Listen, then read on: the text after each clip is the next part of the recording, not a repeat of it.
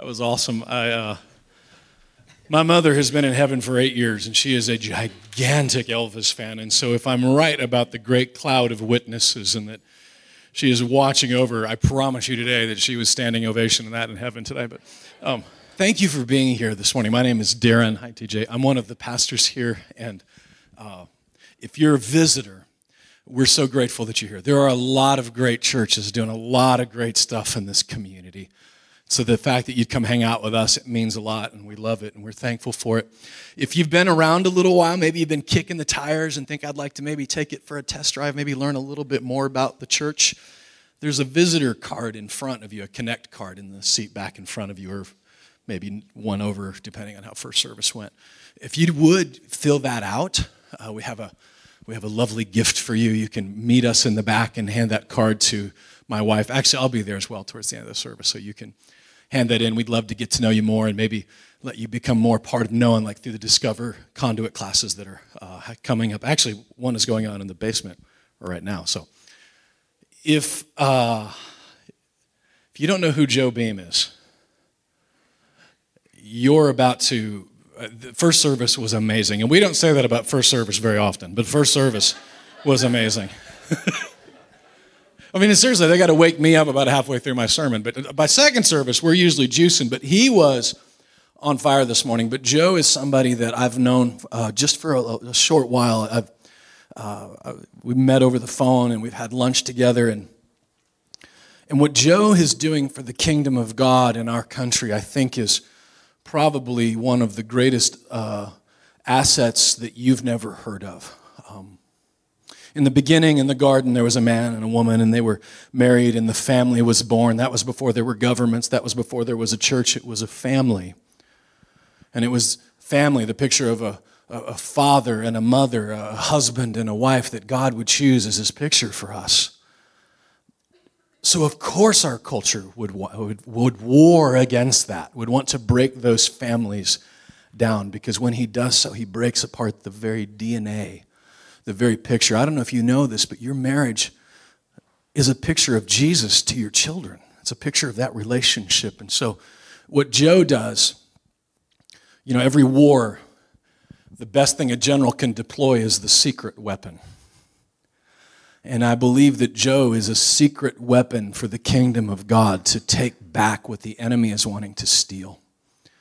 And so whether if you're single, you're going to learn things today that you can utilize one day. If you are married and your marriage seems to be fine, just think of this as a chance to change the transmission fluid in your car before it blows. If you're here today and man, we're in trouble, I want you to hear me say this. You're not alone. And what Joe does here, we're only going to get like a flyover today in 30 minutes.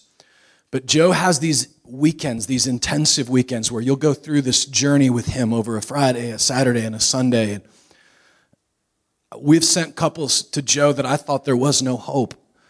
And they came out the other side and more in love and more, because what Joe does is so beautiful. And if you want to today, he's going to be in the back when we're done, and he has books, DVD workbooks, those things. You can certainly, and I would encourage you to take those with you today when you go. But as you're listening today, I want you to think about, hey, do I need to take a book with me? Am I doing a tune-up? Or man, Jesus might be throwing your lifeline to you right now in the form of Joe Beam. And one day I do believe that we were in the middle of this series on heaven, and I believe that one of the things that people do after a war is they sit around and they tell stories and they sing songs and remember the battles that were won. And I believe that one of the songs that we will sing around the campfires of heaven is the battle song of Joe and Alice Beam and the victories that they've scored for marriages on this side of heaven. Would you make Joe Beam welcome this morning?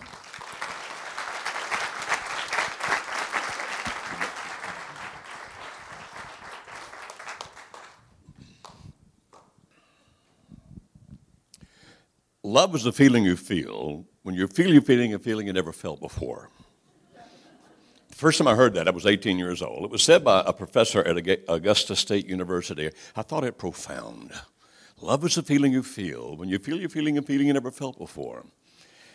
After contemplation, I realized that can't be exactly right because that would mean that some people get married when actually what they really needed was a Rolaids. Don't you think? You get all these emotions and think that's love? Not necessarily. My PhD is in the social sciences, and so we study love in every way you can potentially or possibly imagine. It's like, what is love really? And when you start looking at all the research about it, the way to look at it, actually there's 3 different components of a love that's between 2 human beings that we might call romantic love, for example. 3 components, and the way they combine actually gives us at least 8 different kinds of love. But what I'm going to do is not talk about that per se, but to explain love in a way that I can hopefully explain in about a half hour. And I'm going to do it by starting with a psalm, Psalm 63, beginning in verse 1. If you've got your Bible with you, or your iPad, or your iPhone, or your Android, Psalm 63, beginning in verse 1. This is a psalm that's really fascinating just to talk about the back study. I mean, what happened, the backstory, what happened before this is fascinating. But I just want to talk about this psalm now in the context of love. It's David writing a love song to God. Here's what he says, beginning in verse 1. "O God, you are my God. Earnestly I seek you. My soul thirsts for you. My body longs for you in a dry and weary land where there is no water. I have seen you in the sanctuary and beheld your power and your glory. Because your love is better than life, my lips will glorify you. I will praise you as long as I live, and in your name I will lift up my hands. My soul will be satisfied as with the richest of foods. With singing lips my mouth will praise you. On my bed I remember you. I think of you to the watches of the night. Because you are my help, I sing in the shadow of your wings. My soul clings to you. Your right hand upholds me." Now, can you deny that that's a love song? I mean, when you look at that, he's talking about how much love he has for God. As a matter of fact, several years ago, this actually happened. We were looking at that, and a guy said to me, he said, "That makes me uncomfortable." And I said, "Why is that?" He said, "Because it's like this guy's actually in love with God." And yeah, he is. You've probably heard people talk about, well, I love you, but I'm not in love with you, that kind of thing. This guy's in love with God. And he's telling us the kind of thing that goes with that. Now, may I explain just a little bit of theology here? Okay. You understand that in the Old Testament, back in the days of David, people typically thought of themselves as the outer person and the inner person. In other words, the outer is the part that you see. This is it. The inner person is who I really am. It's the person inside of me that you may not know anything about at all. Now, David was very familiar with that concept because of the fact that back when he was a boy and the prophet came looking for the king, and thought that one of David's brothers must surely be the guy, God said, "No, you just see the outside. I see the inside. That's the guy I want to be king." And so the inner man was who I really am, what I think, what I feel, how I act, all those kinds of things. The outer is just what you see, which may not be an accurate representation of me. Now, in the New Testament, it gets a little bit more specific. And we talk about things there a little bit more detailed. For example, we are triune beings. What that means is that we can think of ourselves as having 3 components. There's the body, that's the Greek word soma, and that's the part that other people see. And this actually is part of my identity.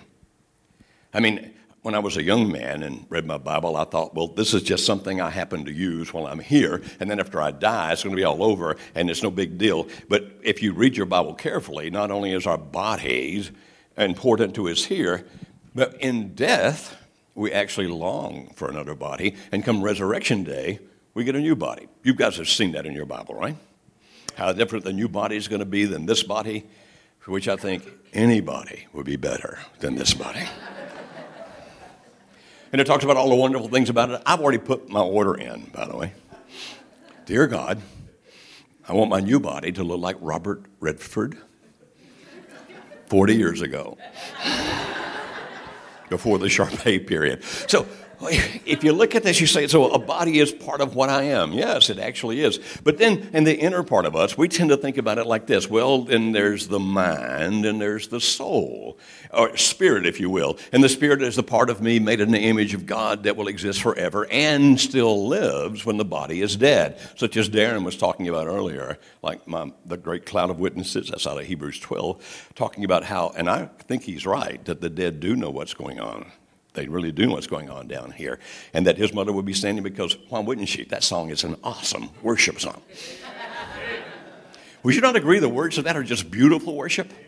When no one understands me, when everything I do is wrong, you give me hope and consolation. Often I'll hear a song like that. Now, that song came out of the era when they still had good songs. You know, for a guy like me. I actually lost most of my hearing back in the 1960s, and people say, how? I don't remember. On the way home, when the teens ask about that, say, I don't know what he meant by that. I had no idea. But songs like that, I mean, they are great worship songs. Think about it, like Your Love Is Lifting Me Higher. Remember that song you've heard on the radio? What a praise song to God. Or even Carole King, just one line out of that one song where she said, when my soul was in the lost and found, you came to claim it. Every time I hear that, I think, hey, that's a song I want to sing to you. You say, why didn't they have you sing? If you heard, you would know. Not the gift that God gave me, but I'm glad He gave it to Jeremy and to these folks that were singing up here. And so here we are saying, okay, there's a part of me that's a spirit. It's made in the image of God. It longs for God. But there's also a part of me that's the mind. And actually, rather than just being triune, we can say that there's four parts of us. You said, well, you started with two and you've already gotten to four? Yeah, but that's as far as I'm going. So what do you mean? Well, there's the body, the soma. But there's also, and we're going to take the mind now and divide it in two, because there's a difference in the intellect and the emotions. Would you agree? Anybody ever had those two in conflict? Your emotions with your intellect? Who won? Anybody ever been on a diet? And your intellect says you shouldn't eat that. But hey, if it's popcorn with butter at the movie theater, it's not food, it's entertainment. Anybody here have any kind of phobia by any chance, an intense and unrealistic fear, any phobics? I have ophidiophobia. Ophidiophobia is the intense and unrealistic fear of snakes. They just terrify me. I mean, I can't even look at a picture of a snake in a book. I have to flip the page. Years ago, when my daughters was getting this magazine about animals, and I opened the mailbox one day, and there was a rattlesnake's picture on the front cover poised to strike. I threw it and yelled, "Snake!" Got my hoe and killed it. I was speaking in Daytona one time, and I actually mentioned that, and so the youth minister, now not all youth ministers are bad, just most. The youth minister, it's a joke, I admire youth ministers. The youth minister heard that I had ophidiophobia, and at the end of the service, he ran back to his office, to his terrarium, reached in and picked up a green snake, came heading back across the sanctuary holding this snake. I saw him when he was about 20 feet away, and I said, "Stop right there." He thought it was funny and kept coming. I said, "I'm serious, stop." He took another step, and I said, "If you come any closer, two things are going to die. The first is that snake. The second is you." He said, "You're a Christian. You're not supposed to kill me." I said, "You're right. I'll feel bad about it. Then I'll repent. I'll still go to heaven, and you'll still be dead."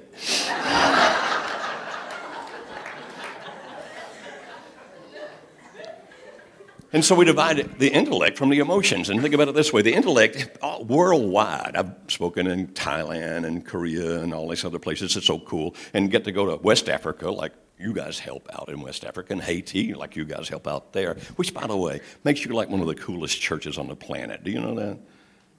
I mean, the things you do for people, most churches actually are full of people who are omphalloskeptics. So you do what? Well, you can look it up, but I can tell you. An omphalloskeptic is a person who tries to gain wisdom by staring at his own navel. I didn't make that up. That's a real word. Some of you are Googling it even as we speak.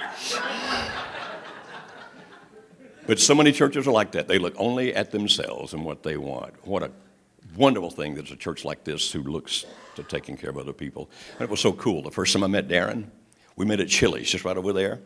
I expected a pastor to come in. Instead, it was Darren.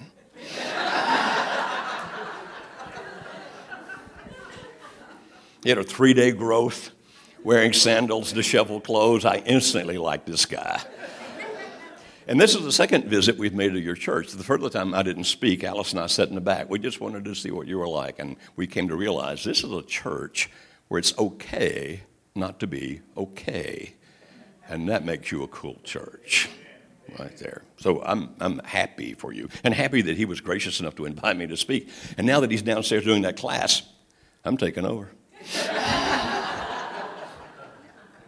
So the mind, that's the intellect, the part of us that thinks, and in the worldwide they picture it here because that's the part that hurts when you think too much. And then there's the emotions.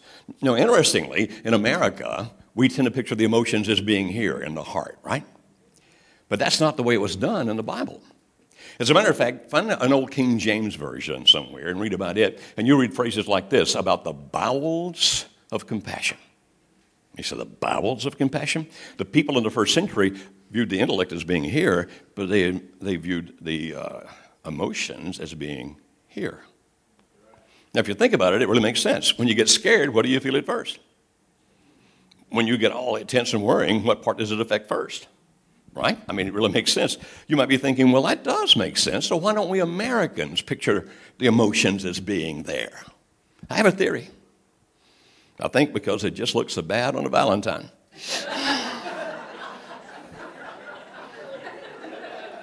Your honey, I love you. You're saying, but wait a minute. Didn't they talk about the heart? Yeah. Now, understand that in the Bible, like any other thing, a word's meaning can vary by context. You understand, you have to always look at the context. But most often, when the heart is mentioned in the New Testament, it's referring to where the intellect and the emotions come together. So here's my intellect, your emotions, they come together, that's the heart. So it's from your heart that your mouth speaks. God looks at the heart, not just what you think, but what you feel. And so now we've got 4 things. We've got the body, we've got the mind, we've got the heart, and the soul or spirit, if you will. And so several years ago, when I was being called on to teach a lot of counselors and therapists about various things about relationships and love, I came up with an acronym to help explain that. And it came up with the acronym PIES, P-I-E-S. Just stay with me. The P stands for physical. Everybody with me on that? P's physical. I is intellectual. E, emotional. And S, spiritual. So physical, intellectual, emotional, spiritual. With it? Physical, intellectual, emotional, spiritual. Or if you wanted to say it, body, mind, heart, and soul. You say, why didn't you say it that way? Because it doesn't spell anything. And I like pie. You say, well, what's your point here? The point is that if I'm going to give love, I give it through those 4 acronyms, or those 4 letters of the acronym. If I'm going to receive love, it's the same way. You say, what do you mean? Just seeing a person physically does not necessarily tell you anything about that person. Would you agree? And in our culture, we concentrate on it. I am adjunct faculty at Lipscomb University in the psychology department. My PhD work is in the social sciences, specifically in the area of sexology. Don't panic, I'm not going to freak everybody out. Right. I am a Christian sexologist. Not a sex therapist, not a sex counselor, but a sexologist. I study sex, I teach about sex. You probably have never met a Christian sexologist. You probably never met a sexologist, period. Being a Christian sexologist is what gets me invited to come to shows like the Today Show and Good Morning America. They're just fascinated that Christians have sex. I tell them it's where the little Christians come from.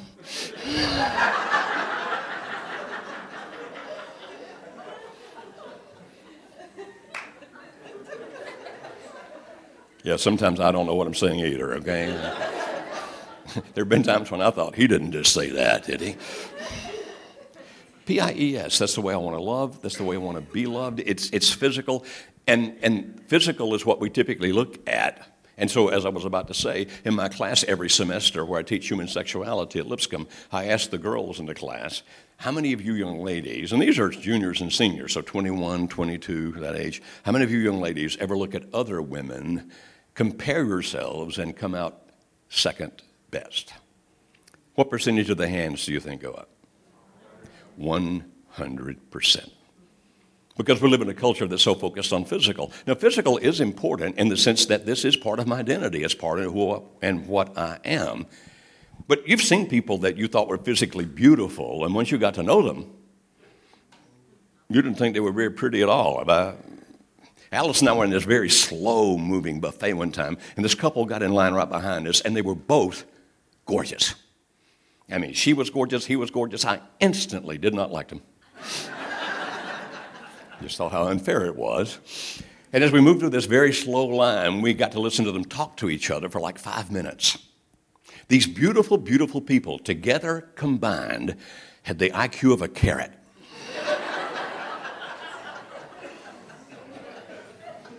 I thought, nice houses, but nobody's living in them. So intellectual, and we start usually with attraction. Where does it start? Attraction has to do with the pies, just like love has to do with the pies. And so there's physical, but intellectual basically says we can communicate with each other. We can understand each other. It's why more than 80% of people in America will marry somebody of the same ethnicity, somebody within 5 years of their age, somebody of a similar religion. Understand that Baptists and Methodists would be called similar religion as opposed to a Catholic and a Jew. You follow that? And somebody of a very similar socioeconomic background, educational level, et cetera, et cetera. Now, if you are married to somebody and that doesn't apply to you, that's fine. Up to 20% of people don't. You say, well, why not more than 80% do? The theory behind that is we want to have enough in common we can understand each other. We can actually communicate with each other. Whereas if you have heard it, birds of a feather. I'm sorry, what time do y'all normally get up? Birds of a feather flock together, except when it comes to personalities, people tend to marry somebody with a different personality, but you've heard that too. Opposites attract, right? So you look at this and go, okay, so this intellectual attraction is that we've got to be able to communicate, and if we're going to go deeper in love, we still have to be able to communicate. Our minds have to be able to understand each other. When it talks about us as Christians, for example, and our love for God, it says, have this mind in you, which was also in Christ Jesus. So there's this intellectual, but there's also the emotional. And what attracts us to another person and keeps us wanting to be with another person is when that person does things, and that includes what they say, but when a person does things that evoke emotions within me that I enjoy feeling. And if somebody's doing things, you know, the way they act, the way they talk, et cetera, when they're doing things that evoke emotions within me that I enjoy feeling, I want to be closer to them. But it also makes me care more about them. And if that's reciprocal, and so you understand, and by the way, the workshop that Darren mentioned we do for marriages in crisis, I think he mentioned it, I know he did last service. We do 2 a month right here in Middle Tennessee. People come from not just all around America, they come from all around the world. And we'll only accept 25 couples at a time into it. There's actually one going on today. It started Friday and it went yesterday and it's going on today. And these couples come in who are all in this intense marital crisis. People typically don't come to us unless they think we're the last thing that they can try. They'll often tell us, this is our last hope if this doesn't work. Many times they'll come to us saying, our counselors told us we have no hope and that we should divorce. Then they come see us. By the grace of God, 3 out of 4 of those couples turn it around and save their marriages. Now, you understand that's a God thing, right? Even though we don't preach at them. A lot of them who come aren't Christians. We do not preach at them.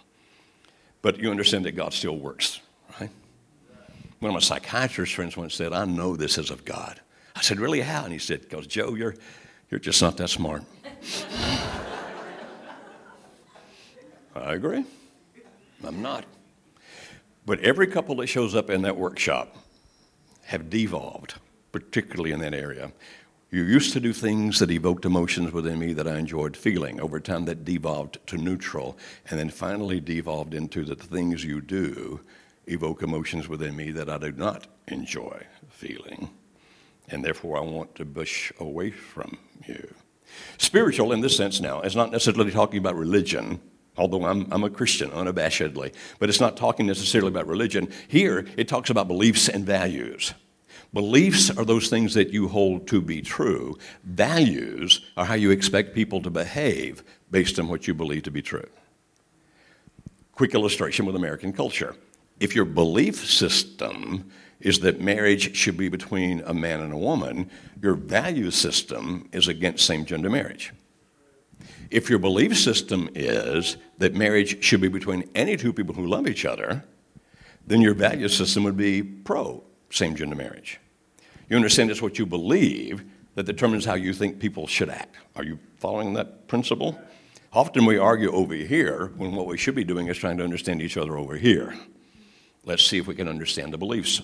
We tend to be attracted toward people that we believe or perceive, toward people we perceive as having a belief and value system similar to ours, or that we perceive as having a belief and value system superior to ours, based on ours. Now, there's a caveat to that, but I'm flying at 36,000 feet. I can't give you all the details. I'm just saying that what originally pulls people together is some combination of the pies. And if they're going to develop love and really be in love, it's going to be a continuation of the pies. Now, let's go a little deeper into that, just in one area. From the time we were young, we learned that other people want us to think like they want us to think, feel like they want us to feel, act like they want us to act. Anybody discovered that? And that if you do not do those things, then they tend to reject you. And so from the time we were very young, what we learned how to do is build this wall in front of us, hide the real self behind the wall, and paint a picture on that side that gets us accepted. I'll pretend to be whatever you want me to be, act like you want me to act, do what you want me to do, feel like you want me to feel. I'll pretend. And then when people accept us, it's a hollow feeling for us because it's like, but you don't even know who I really am.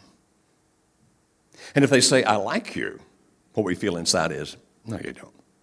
You like what you want me to be. And we crave the ability to become transparent and show who we really are, and we want somebody to love us like that. Can you love me if you see who I really am? Now, part of the fear about that is that there are days when I don't like me behind the wall. Am I the only one here like that? Sometimes behind the wall, I don't like me. There are days behind the wall when sometimes I wonder if I even love me. Anybody else like that? Because I know I'm screwed up. You do realize everybody on the planet is screwed up, right? Even your mama is screwed up. My mama's not, but your mama is screwed up. Actually, my mama is screwed up. So, everybody's imperfect. You understand? The only person who ever lived a perfect life did so because he didn't get married.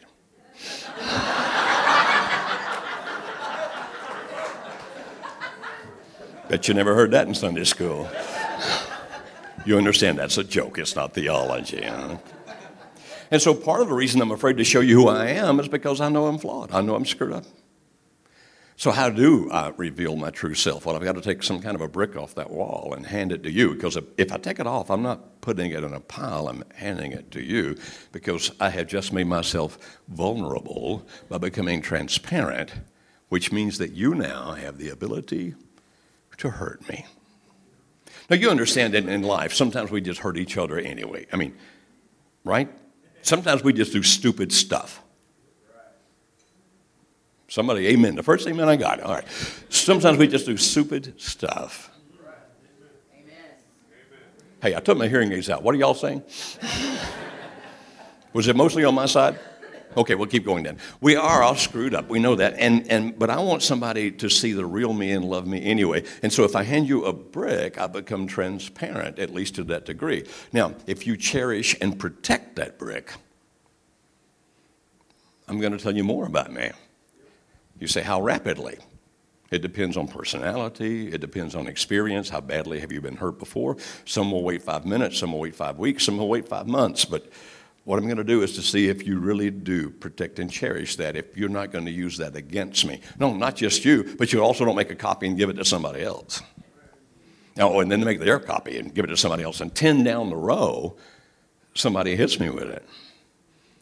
It's got so much corruption in the copies that most of it's not even true.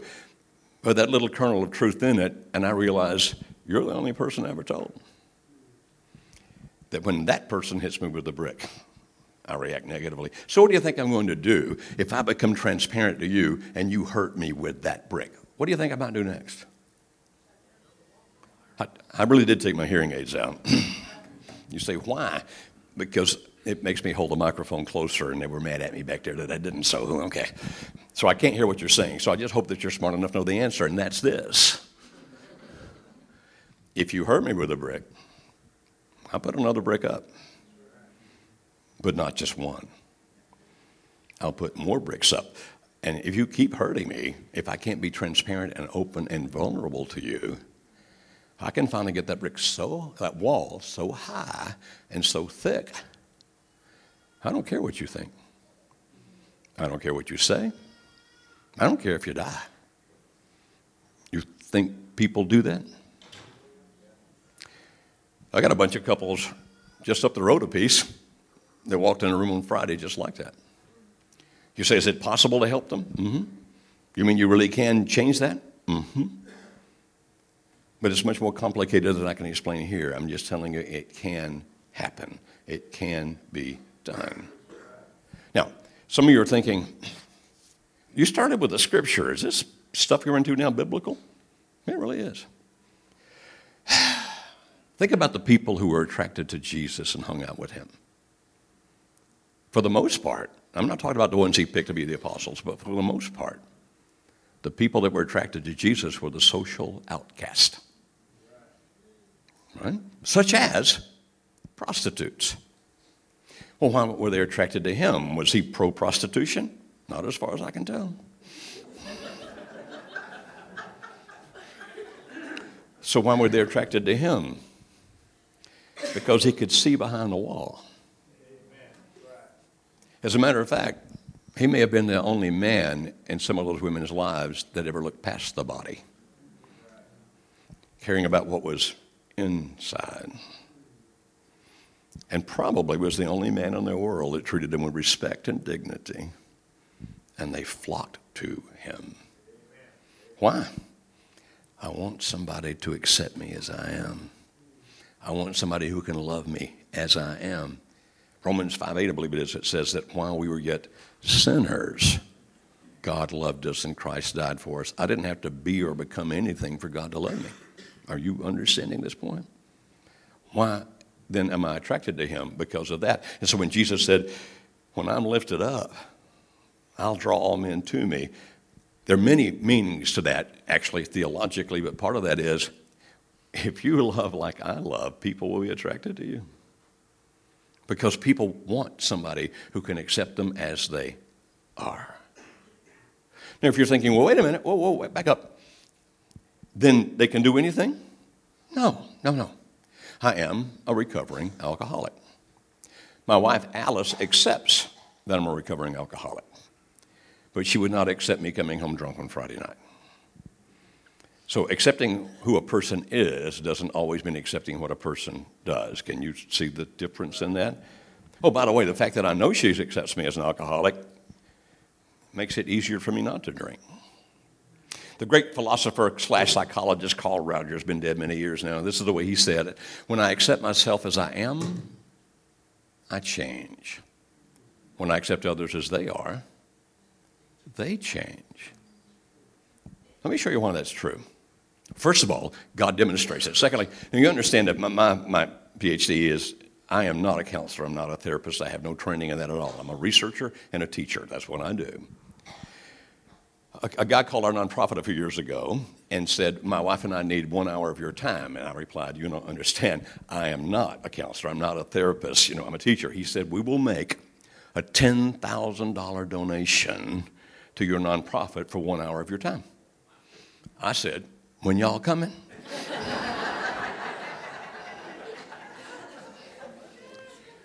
So I'm spending an hour with this couple. Now, it's actually important to this story to understand he's a physician.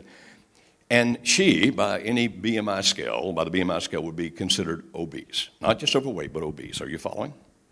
Now, he, the physician, says, if that were for some medical reason, it wouldn't bother me. But because I know it's not, and I know she could do something about this, I feel disrespected. And I need her to lose weight to show respect for me. Now, whether you agree with him or not, can you see his point? To which she replied, I will not lose weight to make you love me. Because if I have to meet that criteria, then it'll be another, and then another. And I'll always be trying to earn your love. By meeting some criteria you said, I refuse. I'm not losing a pound until you love me as I am. Whether you agree with her or not, can you see her side? This goes on for like a half hour until finally I said, pardon me, I'll be right back. I got to run and cash this check.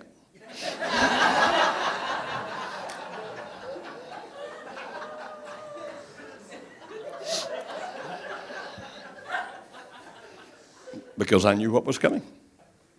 What do you think happened? They wanted divorced. But you see, they didn't, either of them, practice love. Well, I'm not trying to beat them up.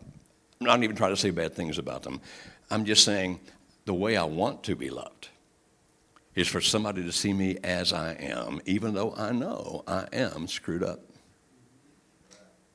And that there are days when I don't like me and days when I wonder if I love me. Can you love me anyway? And if I take down this many bricks and you say, I love you, I believe it that much, and I still worry about it this much. And if I can take down this many bricks and you say, I love you, I believe it that much, and I still worry about it this much. And by the way, while this applies to husbands and wives and boyfriends and girlfriends, if you're thinking about, working to engagement and marriage, that kind of thing, it's also applicable to parents and children. Can you see that same principle? Can you accept me physically? Don't try to make me meet some physical criteria to feel loved by you, which unfortunately some parents do. Intellectual criteria. Don't make me have to meet some criteria where if I make less than an A, I'm no good anymore. You have to accept me as I am. Emotionally, can you love me no matter what I want to, no matter what I feel? Can you love me anyway? You follow this whole process, right? So our oldest grandson, his name is Jacob. He actually plays on the golf team over here at Independence. When he was like 5, I said to him one day, what do you want to be when you grow up? He said, the fry cook at Wendy's.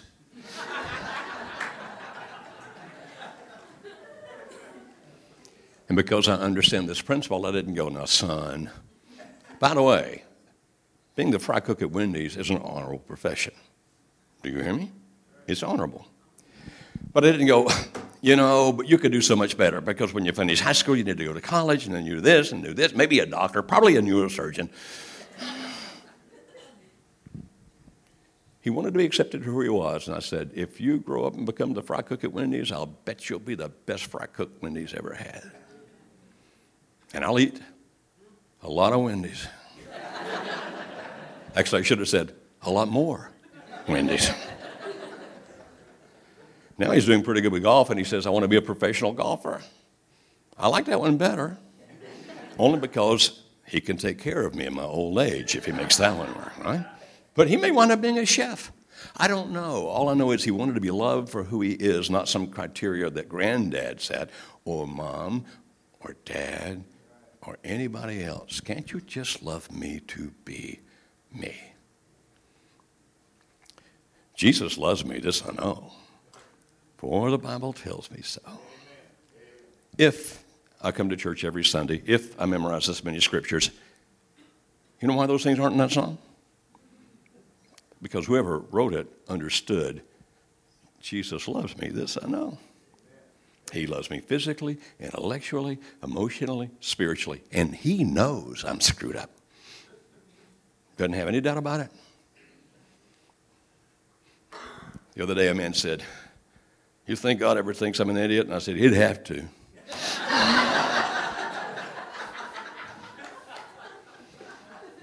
But here's the key. Be his idiot. Then it all works out. Now you might be sitting here thinking, well, my wife or my husband and I have that kind of love. Great. Hang on to it. Deepen it more. physically relate to each other. You understand that even with children, physical is important because they need to be able to be touched. I'm not talking about in some bad way. You know what I'm saying? The hugs, the kisses, the whatever. We need that. We need the physical touch all the way through. And so that applies to children just like to our spouses. And the intellectual, the kids need that too. Like, talk to me. Let me argue with you. That's actually part of the process. You teach me what you think and believe, and then I'll tell you why you're wrong. That's actually important. I mean, it really is, so that they can grow and develop intellectually, emotionally. Do the things that evoke emotions within me that I like, not those other things that push me from you. Spiritually, the whole nine. Are you following? It applies to every relationship that matters. Now, if you're sitting there thinking, have it with my spouse, great. Keep doing it. Make it better. If you're sitting there thinking, I don't have this with my spouse, that can change. I can't give you all the details, but it can change. If you're sitting there thinking, well, I'm a single person and I don't know if anybody's ever loved me like that. They can. Or if you're saying, I'm a kid and I don't think my parents love me like that. Well, I know that hurts. You say, can I make somebody love me like that? No. And if you try, it'll backfire. Then what do I do? If you want to get it, give it. I'm going to love people physically. I'm talking about holy now, you follow? I'm going to love people physically. If it were just people who are married here, I'd actually explain a little bit about why God made sex such an important part of marriage.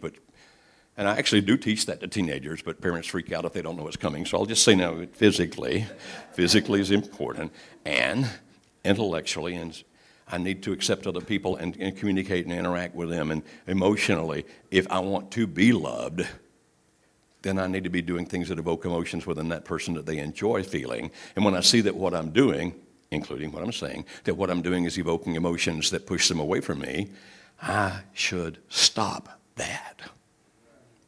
Well, you understand we could go through this for days and explain more of the details. If your marriage is in trouble or you know somebody whose marriage is in trouble, go to our website. It's marriagehelper.com, marriagehelper.com. There's a lot of free resources on there. If you're listening to me thinking, the more that man talks, the sleepier I get, then on Tuesday nights at 9 p.m., go to marriageradio.com. I do an hour-long program where I'll talk about something, most of the time about problems, but talk about something about love, and then I'll take callers, and they call in. You say, well, what was the sleepy comment? One of our employees just got an email yesterday saying, I can't sleep until I turn on Joe's podcast.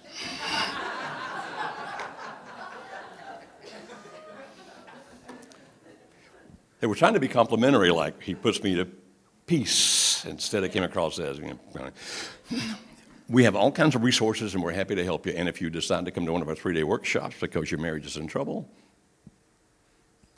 I can't promise you a miracle because I'm not in the business of giving miracles. But I'm telling you, we see them a lot. And I've even invited Darren and his beautiful bride to come go through the weekend, so just to see what we do, to be there. Because no matter how bad it is, if you start giving love this way, it will come back somehow, some way. Hopefully with the person that you really want to love you, but you can't make them. You give it and hope for the reciprocity. Now, let me give one caveat, just one caveat to that. If you love people like that, people, sometimes they're going to drain you.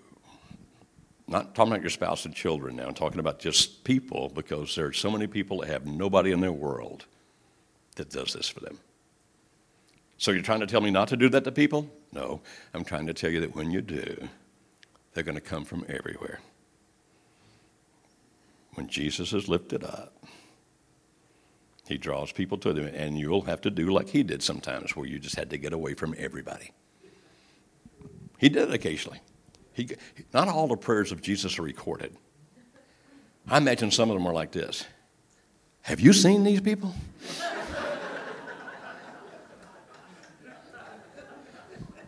But it's still the right thing to do. By the way, if all Christians loved like that, people wouldn't be ridiculing us. People would be seeking us. Even when you don't like what they do, to accept them, even if you don't accept their behaviors. Are you hearing this? Father, thank you for your love. Thank you for your mercy. Thank you for everything you do for us. Thank you that you love us, having seen us behind the wall. God, give us the ability to love ourselves in that godly way that you talked about as the second greatest commandment, so we can love our fellow man, not in some way that's selfish and focused just on me. God, for every husband and every wife in this church, I pray, give them the wisdom to learn how to love body, mind, heart, and soul. For every parent, for every child in their relationship, body, mind, heart, and soul. And Father, for all those people out there who don't have this at all, that we can love them, body, mind, heart, and soul. And for the single folks in this church, that they can learn to love that way if they don't already, and that whoever you bring into their life will love them that way too. We know that none of us will ever be perfect at it, Father, but most of us can be a lot better than we're doing it now. Give us the wisdom. Give us the courage. Give us the strength. In the name of Jesus, amen. Would you thank Joe with a round of applause?